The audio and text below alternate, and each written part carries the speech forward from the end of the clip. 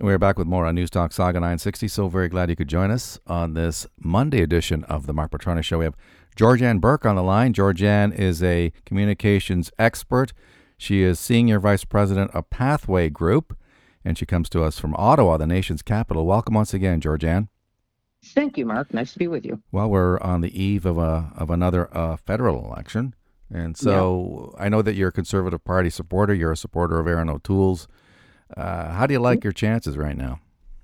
So I have said all along, and I continue to say, I think it's a dead heat. As you can see, the polls are back and forth, like, it's like a roller coaster ride, up and down and up and down. Every day it's a little bit different. But actually, if you look carefully, they're within the margin of error. Whether the Conservatives are up 2 or 3 points or the Liberals are up 2 or 3 points, it's within the margin of error. And what is going to matter for both sides, because the NDP is not going to win. They're a factor, but they're not going to win. What matters for both sides is getting out the vote, getting people out to vote. A lot of people have voted already, some by mail-in, some in advance at the returning office. Of course, this weekend is advanced poll weekend, so a lot of people are voting at advanced polls. I think they're doing it because they don't want to stand in long lines on election day. Nobody likes doing that anyway in general, but especially now with their concerns about the pandemic. And it will be especially slow because there's going to be protocols in place at the polling places that are going to slow things down. So I'm encouraging people that I know to get out and vote early, not often. That's the American way. Just early is good enough here in Canada. And that way they can avoid the rush of election day and the crowds on election day that would normally not be an issue for people. They really wouldn't mind, but they might this year. Do you see? So I think it's a dead heat. Okay. I really do. Do you see a lot of interest in voting? I mean, do you think turnout will be high? I do. I think Conservatives are highly motivated to get out and vote. I've seen what really is unusual is that Liberal voters are demotivated. A lot of them are unhappy with Trudeau, unhappy with the direction the government has taken. Generally unhappy because the last year and a half has been extremely, extremely difficult for people. And I think they're ready for change. The question is, who are they going to see as the best agent of change? I think, clearly Erin has the lead on that. Is it enough to overtake the deficit that they had to begin with the Liberals? Is it enough to give him a significant minority government or even a majority? I doubt that a majority, I'm being very honest. I think a minority is possible. The question is how big it is. And if it's a really small minority, is Justin Trudeau going to go to the Governor General along, with some of his friends from another party and say, we'd like to form government, which you're allowed to do. And the Governor General, who just got appointed by this Prime Minister, could say, yes, you can go ahead and try to form government. And then he could make a deal with Jagmeet Singh or the Bloc or whoever or both to give him a larger minority, still probably a minority, and potentially continue as Prime Minister. I don't think Canadians would like that very much. I think that would be a huge misjudgment, but that doesn't bother them because all that matters to them is power. So, but isn't it possible that Justin Trudeau, if it's a minority and he fails to get his majority back, the whole exercise would have been deemed futile and wasteful. $600 million in a pandemic to do this. Yeah. Will he step down in your view, or will he hang on? Will he try to hang on? I've always said, you probably remember me saying this a few times, that I think he doesn't want to be there anyway. He doesn't seem like he wants to be there. Yeah, he puts his drama teacher hat on and he waves his arms and gets all passionate in debates. But I think that he really is tired of having to pretend that he's actually doing something. My guess is that if he wins a minority, he'll try to say, well, I'm going to stay for a little bit and then eventually get out. If he actually doesn't win, I think the party will push him out. He'll have to leave. One way or the other, he's not hanging around. If he won a majority, I was pretty sure he wouldn't stay for 4 years. I was sure he would stay for 2 and leave on a high note and head off to some big job with an NGO or some fancy job with some climate change thing or whatever, down the road. So either way, I think he wants out. And one way or another, he's not going to be around that long. And there are a lot of people champing at the bit, I'm sure, within his own party to replace him. So, Yeah, I'll bet. All right. So, I mean, if O'Toole wins a minority, that opens up all sorts of questions around how he's going to govern. If you're talking yeah. about the far left, do you get support from the Liberals if they, once they get rid of Justin, he steps down? We saw this play out back in 2006 when Harper won his minority.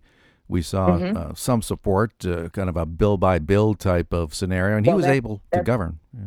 that's generally how it works. Yeah. I don't think that the Conservatives have ever been able to count on one of the other parties for real support. It's not like they could form a coalition with the NDP or with the Liberals or with the Bloc Québécois or anybody else. What I do see is him item by item, bill by bill, approaching them. Now, the difference with the 2006 minority that Harper had and the one that Erin O'Toole faces now is that that Stephen Harper had Jack Layton to deal with, and Erin O'Toole has Jagmeet Singh. There could not be two more different human beings on the planet. I'm not going to sing praises to Jack Layton because I loved his politics, because I clearly did not. But I will tell you that I know that Harper found him to be, generally speaking, someone you could actually work with, that he understood, they each understood each other. They each understood the limits that they would, where the line was in the sand. And certainly Harper never actually asked him to do anything that he knew he would never say yes to, right? Right. So they were able on occasion to work together. There were Liberals that once in a while would vote with the Conservatives. There may have been blocs that voted occasionally with Conservatives. He was able to cobble together what he needed to survive. I don't think it's going to be that easy for Erin O'Toole. There may in fact be members who are willing to work with Erin once, if he in fact does get the minority and doesn't get pushed out by a coalition. And I know he's going to make every effort to be collegial. That doesn't mean that he's going to step back, I don't think, from the things he's already promised. Believe me, he's very moderate as it is. I think everybody knows that. So it's going to be interesting to see how he governs. And it's going to be more interesting for me to see what kind of a team he puts together, who is doing what. That's what I'm going to be watching for. I know you're headed south to Florida, right? Yeah. Home. Yeah. Lots of talk of lockdowns here.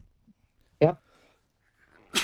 Excuse me. And I know that you've spoken against them in the past, and you have contacts and friends and colleagues who say any more of this could push hundreds more, thousands more businesses over the edge.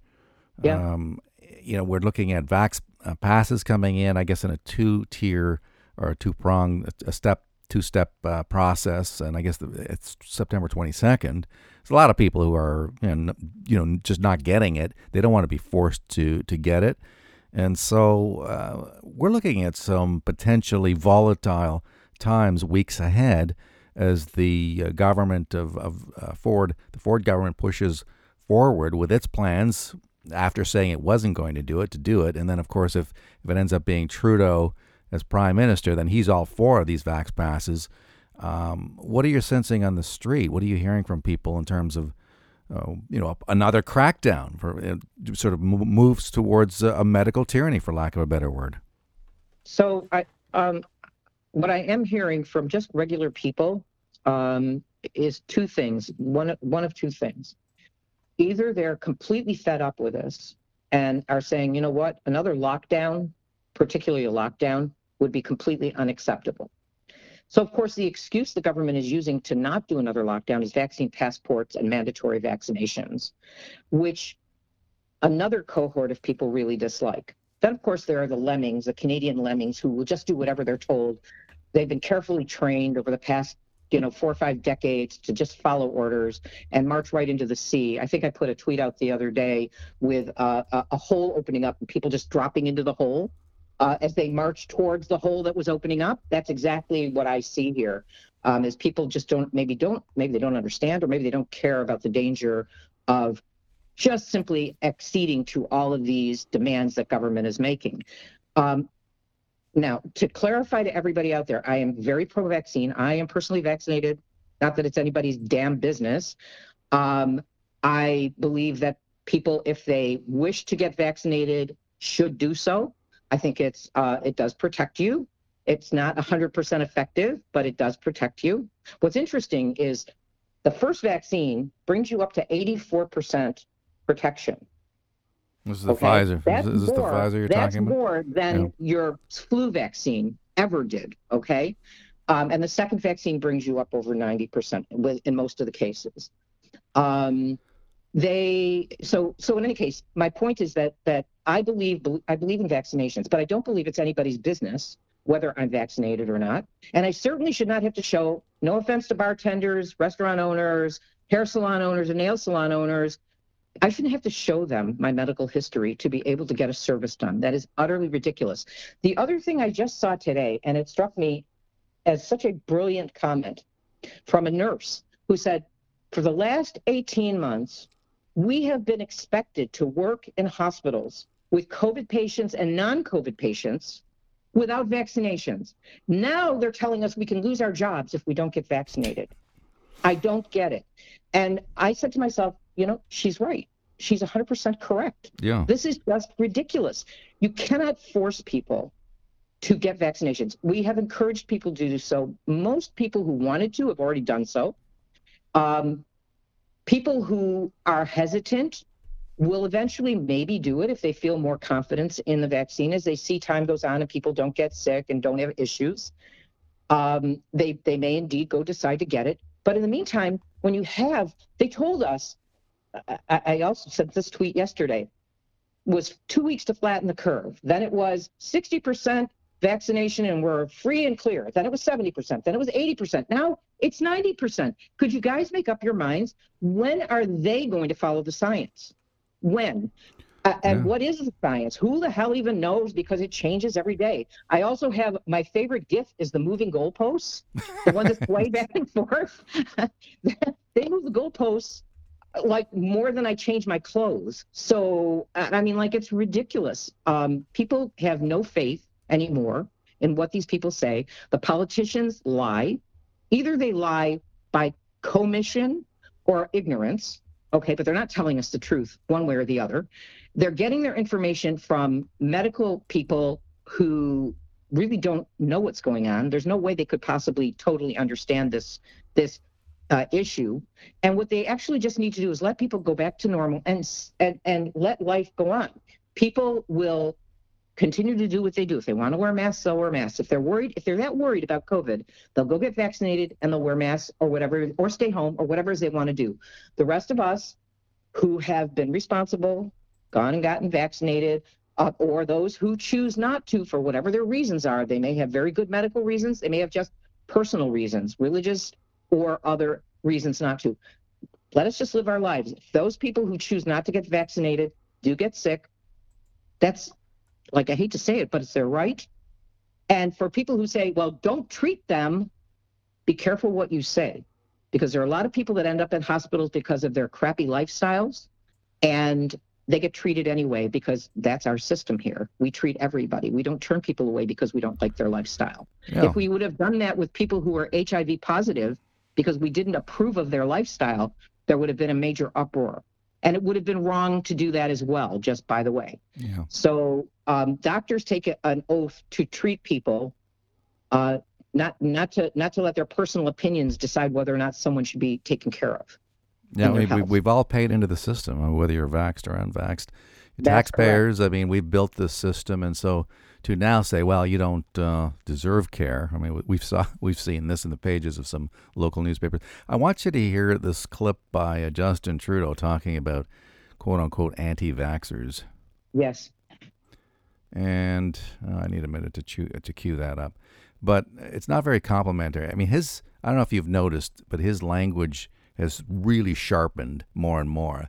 Has bordered on the, and I'm not sure if that's, what that strategy is aimed at. I guess it's slicing and dicing the electorate, pitting one group against another. I mean, this is not what you expect from somebody who's supposed to be uniting Canadians. One minute he's saying, yeah, we got to get together and be on the same page, and listen to people, and then he's demonizing an entire segment of society. That's right. I mean, it's horrific. So my son actually had a very interesting observation about this commentary about anti-vaxxers. He was talking with friends. So this is my youngest son, and they were talking about anti-vaxxers, and he said, just be careful about the language you're using. He said, most of the people you're talking about are not anti-vaccine. They're anti-forced vaccination, and they're anti-vaccine passports. They said that they believe that their health care is a private matter, that it's between them and their doctors and their families to decide what the best thing is for them to do. It is not the business of everybody in Canada to know what their health status is.